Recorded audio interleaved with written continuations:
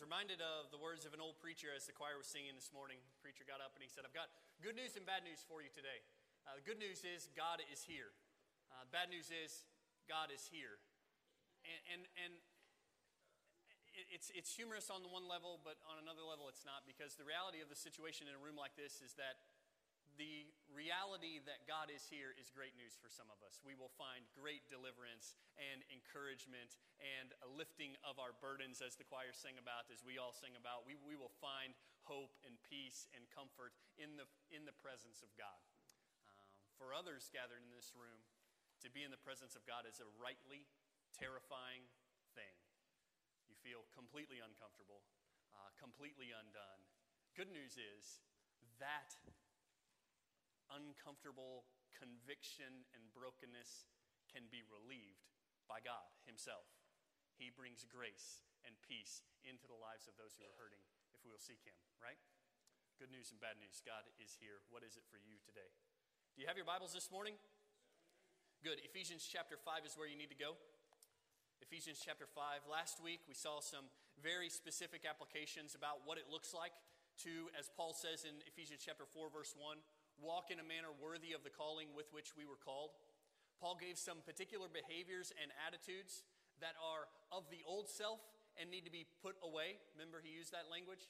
And then he gave some very specific actions and attitudes that are of the new self and need to be put on. He said it's part of what it looks like to walk in a manner worthy of the calling with which we were called. Part of it is putting away the old life and putting on the new life. And he gave these very specific applications in the text last week. I told you that the text last week should undo us. It should show us our great need for grace. We are not what we should be. No matter how far along in this walk with Christ we are not what we should be.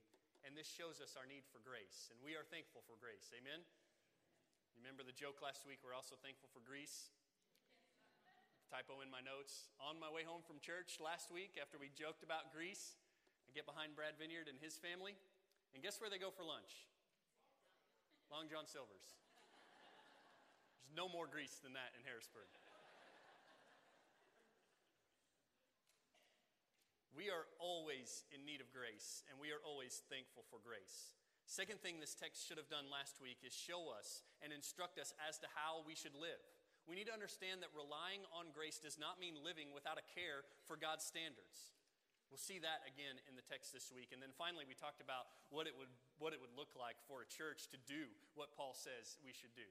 What it would look like to be a part of a family where we are consistently laying aside the old and putting on the new, more and more every day, more and more looking like the picture that Paul paints here. I want us to be that church.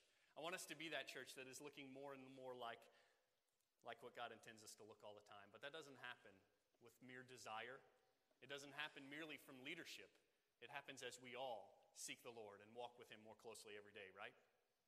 This week in the text, you're going to continue the thought, same theme. Again, you're going to see Paul lead out with a very broad, general application and exhortation, and then drive it to very specifics. There is some gold in the text today. I mean, just some real gold nuggets that are just full of gospel truth and practical application, dynamite text today. So look at it in Ephesians chapter 5. We'll get through verse 7. We'll look quickly at verse 7, but that's really the beginning of next week. Ephesians chapter 5, verse 1 says, "Therefore, be imitators of God as beloved children, and walk in love just as Christ also loved you and gave Himself up for us, an offering and a sacrifice to God as a fragrant aroma. But immorality and any impurity or greed must not even be named among you, as is proper among the saints. And there must be no filthiness and silly talk or coarse jesting, which are not fitting, but rather giving of thanks. For this you know with certainty, that no immoral or impure person or covetous man who is an idolater has an inheritance in the kingdom of Christ and God. Let no one deceive you with empty words, for because of these things the wrath of God comes upon the sons of disobedience. Therefore, do not be partakers with them." Let's pray. God, help us today as we study your word to understand with our minds.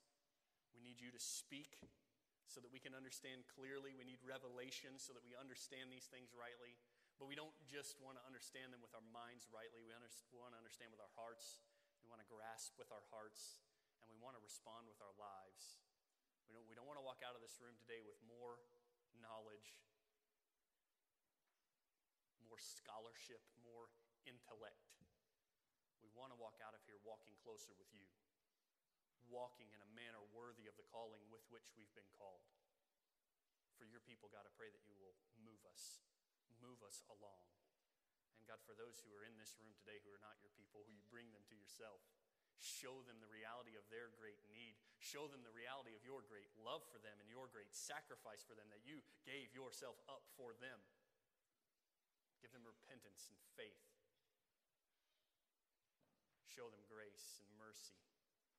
Raise them from the dead by your power and for your glory. In Christ's name we pray. Amen. Amen. All right, so look at verse 1. Verse 1 starts with a very important word. We try to draw attention to this all the time. When a verse starts with the word therefore, it means it's connected with what's around it, specifically with what comes before it. And it is very easy to argue that therefore is connected to the couple of verses just previous. But I believe that you can see all of Ephesians connected. I think the therefore in chapter 5, verse 1 stretches all the way back to chapter 1, verse 1. And as he is building a very concise, very logical, very theological argument that is leading to these calls to practice, calls to action. Paul is not just grabbing random things out of the air and shooting them at the church. He is being very directed and building a very concise argument.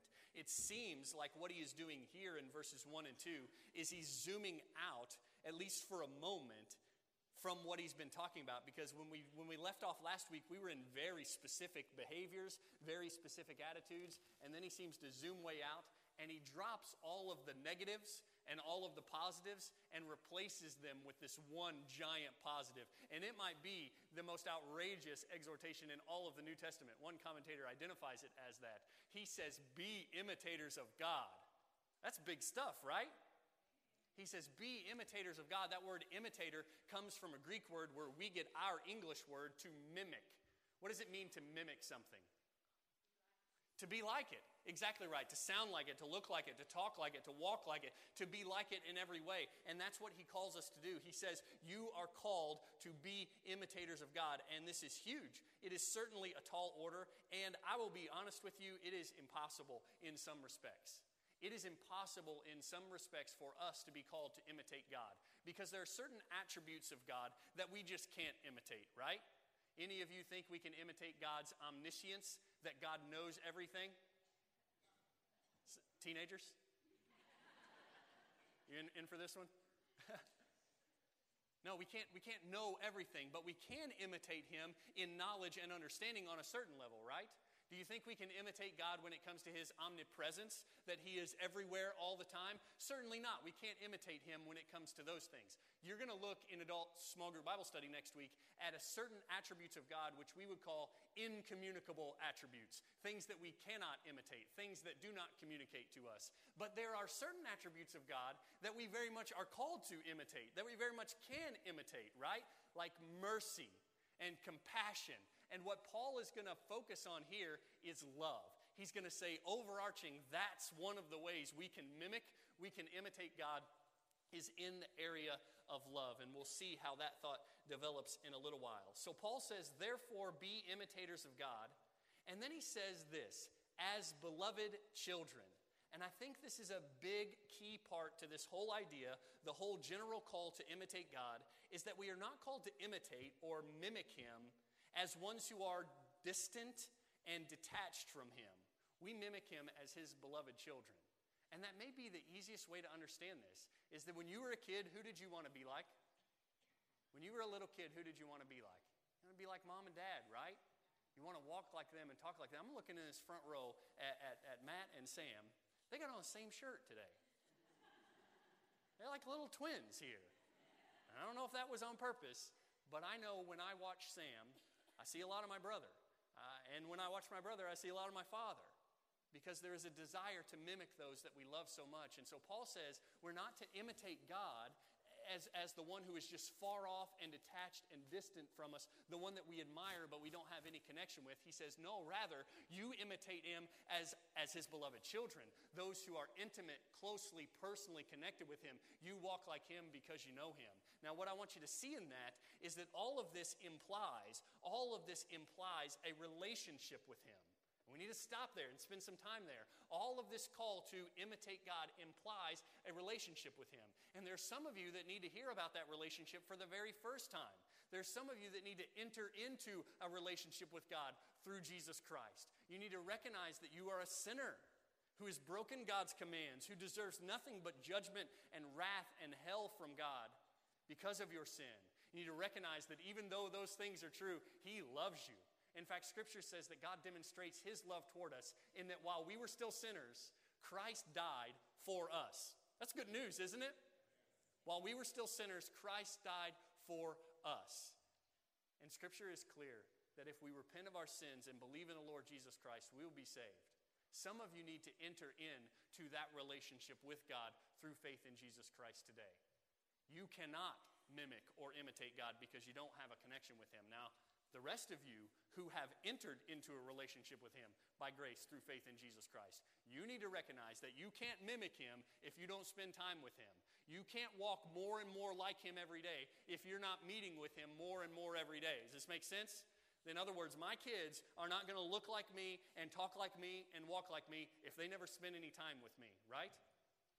And some of that might be my fault in a family relationship, but hear me clearly. If we don't look like and talk like and walk like our Father God, it is not because He's detached from us. It's because we're detached from Him. He hasn't walked. He's not too busy for us, right? But how many times do we say we're too busy for Him? We're too busy to spend time in the Word. We're too busy to spend time in prayer. We're too busy to spend time in fellowship with other Christians. I want you to hear me clearly. Some of you need a relationship with God through faith in Jesus Christ. And some of you need to spend more time with Him. More time with Him so that you can know what you're supposed to mimic, what you're supposed to imitate. Paul says in verse 1, therefore be imitators of God as beloved children. And then he gets to some of the specifics in verse 2. And he says, and walk in love, just as Christ also loved you and gave Himself up for us, an offering and a sacrifice to God as a fragrant aroma. This is fantastic. Every word in this verse is fantastic. He starts out by talking about walk. And we've been talking with that language here in Ephesians, right? Walk means a habit or a pattern or a trajectory. He doesn't say you take one step with Him or you take one step in love. He says you walk in love. Make that the habit. Make that the hallmark of your life. And then he says this, walk in love. That word love there are lots of words in Greek for love. There's only one word in English for love, and that's a tragedy, right? Because I would say I love Laura, I love my kids, I love baseball, I love hot dogs. Same word, right? Those are all different ideas, aren't they? I don't love hot dogs the same way I love my wife. You know that, right? They're totally different ideas. In Greek, there are different words for all of that. And there's a very specific word used here for love that you're familiar with. It's the Greek word agape. Agape, which is self-sacrificing love, a love that gives of itself and puts itself oftentimes in harm's way for the good of another. It doesn't sacrifice itself because it's some kind of weirdo who likes to suffer. It sacrifices itself on behalf of someone it loves. That's the kind of love that he's talking about here. And then he gives the demonstration of that love. This is dynamite. Look what it says. He says, be imitators of God as beloved children and walk in love. That's the big command. Be imitators, walk in love. And then look what he says next. Just as Christ also loved you and gave Himself up for us. Man, just savor that for a minute, right? You know, that is the gospel. That is a very concise statement of the gospel. Just as Christ also loved you and gave Himself up for us. He says, you've got an example. You've got an example of what love looks like in Christ.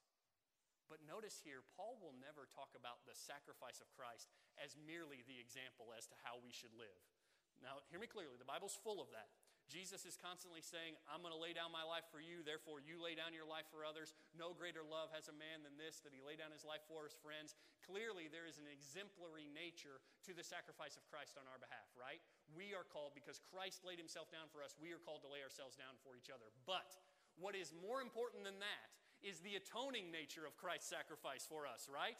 If all His death is the example for us to follow, we're hopeless. But what you need to know is He laid down His life for us. He stepped in as the substitute for us, sacrificed Himself for us, right? So that we could have life. His death, His sacrifice is atoning sacrifice. It is propitiation. You should look that word up when you get home. It is propitiation on our behalf.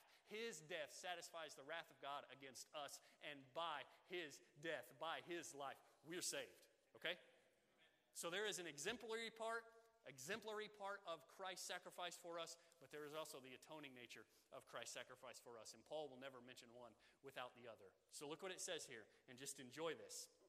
He says, Christ also loved you. It's amazing, isn't it? Amazing that He would love us. Do any of you think you're lovely? I don't. I don't think I'm lovely. I also don't think any of you are lovely. Because Scripture says that we're not lovely. But yet He loves us. While we're still sinners, He loves us. God loves us. Christ loved us and gave Himself up for us. He didn't deserve the cross. You know that, right? You know that when Jesus suffered under the hands of the Romans and at the hands of the Jews, He didn't deserve any of that. Over and over and over again in the gospel accounts of Christ's suffering, people are saying, He's an innocent man, He's an innocent man, He's an innocent man. And they're right, He's an innocent man. But He wasn't suffering for His sins, He was suffering for your sins. He was suffering for my sins. He gave Himself up for us. And that's the best news ever. And we want to enjoy that, and we want to savor that, and we want to follow that. We want to live that out. Look what it says. Walk in love, just as Christ also loved you and gave Himself up for us. Notice the last bit of this verse. It says, an offering and a sacrifice to God as a fragrant aroma. This is full of Old Testament sacrificial system language. Christ is the fulfillment of all of those old sacrifices. The blood of bulls and goats cannot forgive us from sins. The blood of the Lamb is the one that was necessary. Jesus died once for all and then sat down at the right hand of God, right? He is the fulfillment of all of those things. Isaiah 53 teaches us that it pleased God to crush Christ on our behalf. This is the plan. The plan is that He would give Himself up for us. A sacrifice, an offering, a fragrant aroma to God. That whole picture of Christ dying on the cross, God smelling that and being pleased with that. It's very much an Old Testament picture. As they offered up sacrifices to God, He would smell it. Sometimes He would say, it's disgusting to me because of your hearts. It's disgusting to me what you're doing. Other times He would say, oh, that smells good. It smells good because of your hearts. That picture of Christ dying on the cross and that scent wafting up to the Father, and He says, this is good. That blows my mind. It blows my mind because I'm a father. Shows the seriousness of our sin and the greatness of His love for us. It pleased Him to crush His Son on our behalf. So verses 1 and 2 are big ideas. And now Paul is going to move on to some specifics. He says in verses 1 and 2, be imitators of God, walk in love. You've got an example, you've got an atonement, walk in love. And then look what he says. This is how it looks to walk in love. He says, but immorality or any impurity or greed must not even be named among you, as is proper among the saints. Immorality, impurity, greed, these are general terms for all kinds of sin. Sins that were the very definition of Ephesus. Ephesus was a place where there was all kinds of sin around every turn. It was like the Las Vegas of the ancient world. It was a bad place. So these sins marked the culture in which this church existed. And what I want you to see is that these sins mark the culture in which this church exists today, right? Greed, impurity, immorality. And notice what he says. He says, these things must not even be named among you. Church, these things must not even be named among you. Other translation says, let there not even be a hint. Not even a hint of these things among you. That's a pretty big deal, right? Some people see a connection here with an Old Testament text that talks about God's people not even mentioning the names of pagan gods. Staying so far away from the pagan worship of these pagan gods that they were called not even to mention those gods' names. He says that's the way it should be with us when it comes to sin.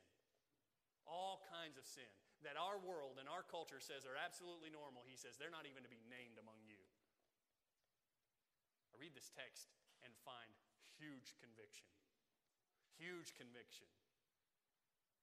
Because not only are these things named among us and hinted at among us, they run rampant among us. It should not be this way. It should not be this way. He says immorality or any impurity or greed must not even be named among you. And then he throws this in, as is proper among the saints. It's a big deal. It's a big deal what he says right there. This is the theme that he's been fleshing out for quite some time. Started back in chapter 4, verse 1, when he said, walk in a manner worthy of the calling with which you've been called. In other words, the implication is there is a way to walk that is worthy of the calling. There's a way to walk that is fitting with the calling. There's a way to walk that is appropriate to the calling that we've been called with. And he's teaching us what that's supposed to look like. But the other side of that is there's a way to walk that is inappropriate. There is a way to walk that is unfitting. There is a way to walk that is inconsistent with the claim to be a follower of Jesus Christ. And he's fleshing out what that looks like. He says, don't even let these things be named among you, because that's proper. That's proper for a saint. If you want to know what it's supposed to look like to walk as a saint, these things aren't even named among you. We got work to do, right? And we've got strength to do it. Because he doesn't leave us on our own to fight against these sins. He's with us, empowering us, helping us. But immorality or any impurity or greed must not even be named among you, as is proper among the saints. Verse 4, he gets even more specific, moving from these general words to very specific words that have to do with our speech. He says, and there must be no filthiness and silly talk or coarse jesting, which are not fitting, but rather giving of thanks. Moving to more specifics, and what he's talking about here is all kinds of joking. All kinds of dirty joking, I would say. And we need to be careful as we understand this verse. We need to be careful not to say that this text is teaching us that we should forbid humor in the church. Right? It's okay to joke, isn't it? You with me on that? It's okay to smile. I know some people that think it's not as a Christian. You should not smile. You should not chuckle. There should be no joy and happiness in your heart. This just doesn't make any sense to me. I don't think they'd ever say it that way, but they live it that way. This is not a forbidding of all humor. This is not a command for us to be solemn and sad all the time, like these pictures out in the ramp area of old school church. Let's take a picture. Like the cameraman said, everybody frown, everybody be mean. It's okay to smile. It's okay to laugh. But this is a warning about laughing about the things the world laughs about. And walking into that borderline of, should we joke about this topic? Should we joke about these kind of things? You know what I'm talking about? These kind of borderline areas. Clearly there's a line that we should not cross. But I think more often than not, we struggle with this kind of in-between area of, everybody else is laughing about this, but I don't know if I should laugh about that. You been there this week? Innuendo, pun, television. We've got to be careful. He says in this text, there must be no filthiness or silly talk or coarse jesting. And then he adds it again, which are not fitting. It doesn't fit. It doesn't fit for you to praise God with your mouth in here. It doesn't fit for you to sing his praises in here. It doesn't fit for you to preach the gospel out there with your mouth and then tell a dirty joke or a racist joke or laugh about something that is a perversion of what God made to be good. It doesn't fit. And yet we do it all the time. And I wonder what the lost world thinks about that. I wonder what the lost world thinks about that when we gather together for an hour on Sunday morning and with our mouths we sing his praises. And with our ears we hear his word. And then we walk right out of here. We talk like the world. We look like the world. We hear like the world. It's not fitting. It is not fitting. It's what Paul says. And then he adds this. He said, there must be no filthiness or silly talk or coarse jesting which are not fitting, but rather giving of thanks. That fits, doesn't it? That fits. That's in accordance with the calling with which we've been called. That seems worthy, giving thanks. I read a book one time. I actually think that in the book, I think the book's name, the title of the book is not even a hint, talking about this text. And he says, here's a litmus test for you. When you dive into those borderline areas, when you kind of walk up to those things, maybe a great question to ask yourself of whether or not you should take another step forward is, can I give thanks for this? Is this something that would cause me to give thanks for God? Can I give thanks for that joke? Can I give thanks for that television show? Can I give thanks for that relationship? Can I give thanks for that job? And if you can't, you shouldn't go there. And you shouldn't do that. It doesn't fit. But if you can give thanks, that may be a litmus test, a very practical litmus test of whether or not you should proceed. Paul says very clearly, these things, immorality, impurity, greed, must not even be named among you. Filthiness, silly talk, and coarse jesting don't fit. Give thanks, rather. And then he kicks it up a notch. And I know this is not a happy-go-lucky sermon today, but look what he says in verse 5. He says, for this you know with certainty. How do they know it with certainty? Because he's told them 1,000 times.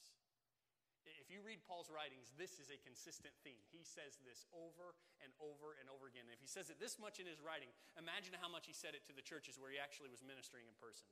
He says, this you know with certainty, that no immoral or impure person or covetous man who is an idolater has an inheritance in the kingdom of Christ and God. It's a pretty bold statement. He makes it a lot. They've heard it before, and they need to hear it again. We've heard it before, and we need to hear it again. Notice, though, in the middle of all that, he equates this kind of sinful lifestyle with idolatry. He says at the root of it, you don't have a material problem. You don't have an action or attitude problem. He says at the root of all of this is a spiritual problem. Because you are lifting something, some pleasure, some relationship, something above where God should be, and you are living for it instead of living for God, and that is idolatry. Notice what he does there? He doesn't say just correct your behavior. He says you've got a real heart problem. And it is because of the heart problem that you will not enter the kingdom of God. That is a bold, bold statement.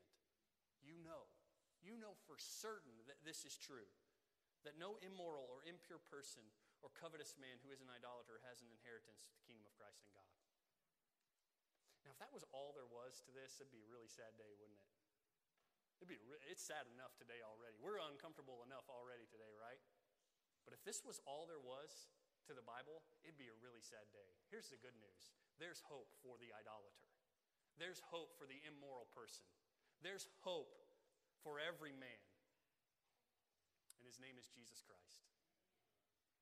Paul, in another place, gives this laundry list of folks who will not inherit the kingdom of God. And then he says to that church, such were some of you, but you were washed, but you were sanctified, but you were justified in the name of the Lord Jesus Christ. So if you're hearing this today and you say, whoa, woe is me, I don't have an inheritance in the kingdom of God, that may be true. But you can have an inheritance in the kingdom of God through repentance and faith in the Lord Jesus Christ. He says, this you know with certainty, that no immoral or impure person or covetous man who is an idolater has an inheritance in the kingdom of Christ and God.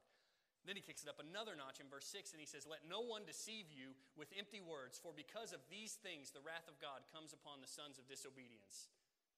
I want you to hear these words directly today. I want you to hear these words as if God, because I believe he is speaking this directly to us today. Let no one deceive you with empty words. For because of these things, referring back to what he's just talked about, because of these things the wrath of God comes upon the sons of disobedience. One preacher said it this way.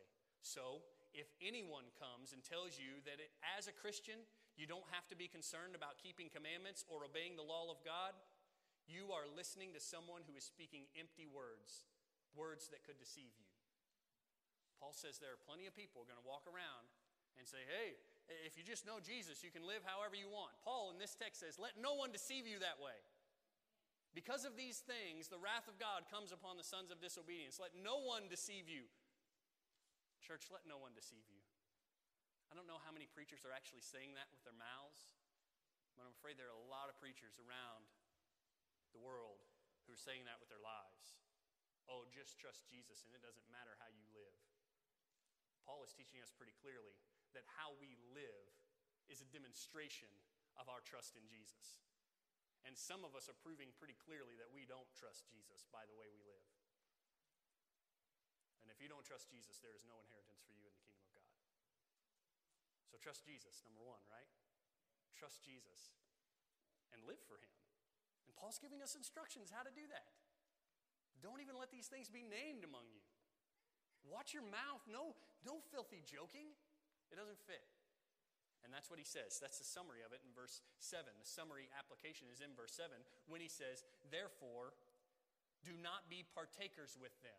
Some of your translations say, therefore, do not associate with them. And that's an unfortunate translation. Because Paul is not calling us here to just totally walk away from the world. That'd be a dangerous thing, right? We could do that. We could do that. In light of our sinful culture, in light of the garbage and trash and smut is a word we'll use in just a minute. In light of the smut that goes on out there, we could all just run and hide, couldn't we? We could build a big wall around this block. We own almost all of it. We could build a big wall around this block and just say, hey, all the Christians come in, we're going to live inside this wall, and we're going to take care of each other, and we're going to watch out for each other, and we're going to provide for each other's needs, and we're going to build each other up, and we'll just let the rest of this town go to hell. Because that's the result. You know that, right? We'll just wall ourselves off, and who cares about them? That's not what Paul is calling us to do here. That's not what Jesus has ever called us to do. You know that, right? What he has called us to do is be in the world, but not of the world. Not to avoid all association with them, but the translation in New American Standard is better. Don't become partakers. Don't become partakers with them. Don't do those same things. You can be around some of those things, but you better be careful when you're around them. But do not become partakers with them. That's where we'll start next week.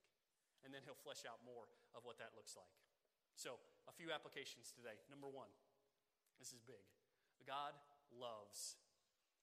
God loves with a self-sacrificing love for our good and for his glory. And this is the gospel, right? You heard that at the beginning. Just as Christ also loved you and gave himself up for us. I like the pronouns there. God loved you. God loved you. But he didn't just give himself up for you. He gave himself up for us. He loves you in specific, no doubt. And he died for you in specific, no doubt. But it wasn't just about you. He died for us, collectively, together, so that we would be one family. It's one of the themes of Ephesians. God loves with a self-sacrificing love for our good and his glory, and this is the gospel. That Jesus laid down his life for us, took the punishment that we deserve, rose again victorious over sin and death and hell, and gives us life and hope and peace, forgiveness of sins, by grace, through faith in Jesus Christ. And this love is also our example as to how to love. He's not just atonement. He's also example. How do we love each other? Same way Jesus loved us. We give ourselves for each other. We lay down our lives for each other. God loves with self-sacrificing love for our good and his glory. Number two, follow God. Mimic him. Mimic him. Imitate him. Look like him, walk like him, talk like him. And you're not going to do this perfectly. But do it more and more all the time, right? But hear me clearly. To mimic him and imitate him, you have to have a relationship with him. And to mimic him and imitate him, you have to know him more and more all the time. Some of you need to enter into a relationship with him by believing in Jesus Christ. And some of you need to spend more time with him. He's your dad. He's your father. And he's spoken to you. Thousands of pages he's spoken to you. Spend some time with him in his word. Spend some time with him in prayer so that you'll know what you're supposed to look like. Follow God. Number three, not even a hint. Not even a hint of some things. It is not fitting. And hear me clearly, it does not matter what the world says or does. It does not matter what the world finds acceptable or normal. You're not like the world anymore. If you know Jesus Christ, you are changed. Remember that text? The old is gone. The new has come. You're not like them anymore. Don't live like them anymore, right? We have a different standard. We have a godly standard. Listen to this. The preacher says, this gives a needed spiritual health warning for Christians in the West and increasingly in every continent. The media daily bombard our lives with words and images which express all of the things Paul mentions in this text. We can easily be desensitized to the sinful by what has become normal in our society. The danger then is that we begin to think of the morally abnormal as normal. This is a danger that we face. This is a danger that America is diving headlong into, and the church following right behind. That we would begin to consider what is morally abnormal as normal, and of things that tend to cause moral carelessness as matters of indifference. Listen to this. Christ-like love banishes the salacious. Smut should be suffocated in the holy atmosphere of our fellowship. I like that a lot. Let's suffocate some smut.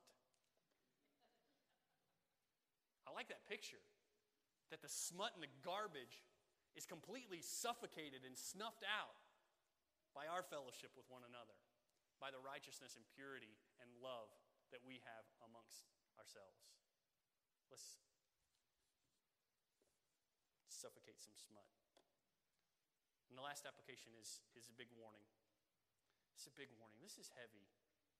This is heavy here, and I don't want you to misunderstand. I'm not trying to say that you work your way to God, that you somehow do these things and then God approves and lets you into heaven. That's not the case at all. You know better than that. The only way we are saved is by a gift that God gives to us, that we receive by faith. But far too many of us claim, profess to have received that gift and had our hearts changed and our lives reflect none of it. And this text is a strong warning against that. This text and several others in the New Testament are strong warnings against a lifestyle that does not match profession. And Paul says, make no bones about it. Do not be deceived. You know this to be certain, and let no one deceive you. Your life reflects your heart. Your life reflects your heart. And for some of us, that should be very scary. But there's hope, right?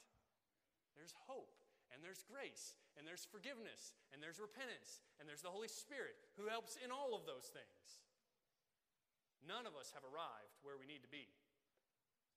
We all need to be pressing forward. So let's seek Him together. Stand together and pray.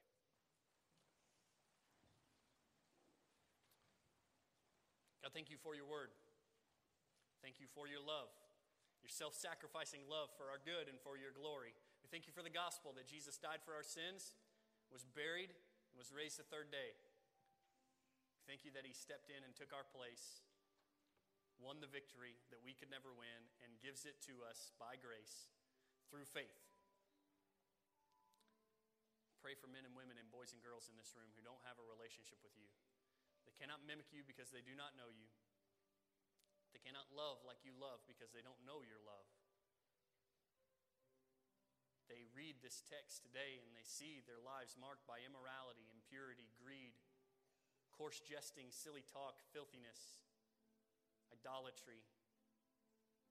God, I pray today that you'll show them that no immoral or impure person or covetous man who is an idolater has an inheritance in the kingdom of Christ and God. And I pray that you not just show them that today, but that you show them also that you can change them. That you can give them a new heart, a new life, a new start. You can raise them from the dead. You make them new creatures by grace through faith in Jesus Christ. God, I pray that men and women and boys and girls will respond with repentance and faith today for your glory. And God, I pray for your church, that not even a hint of these things would exist among us. That these things that are inappropriate, unfitting, would not even be mentioned among us. That we would live for you. That we would not become partakers with them, but that our lives would demonstrate the difference you have made in us. More and more and more every day. Guard us against self-righteousness, but guard us against laziness and indifference as well. Help us as we seek you and seek to live for you. In Christ's name we pray.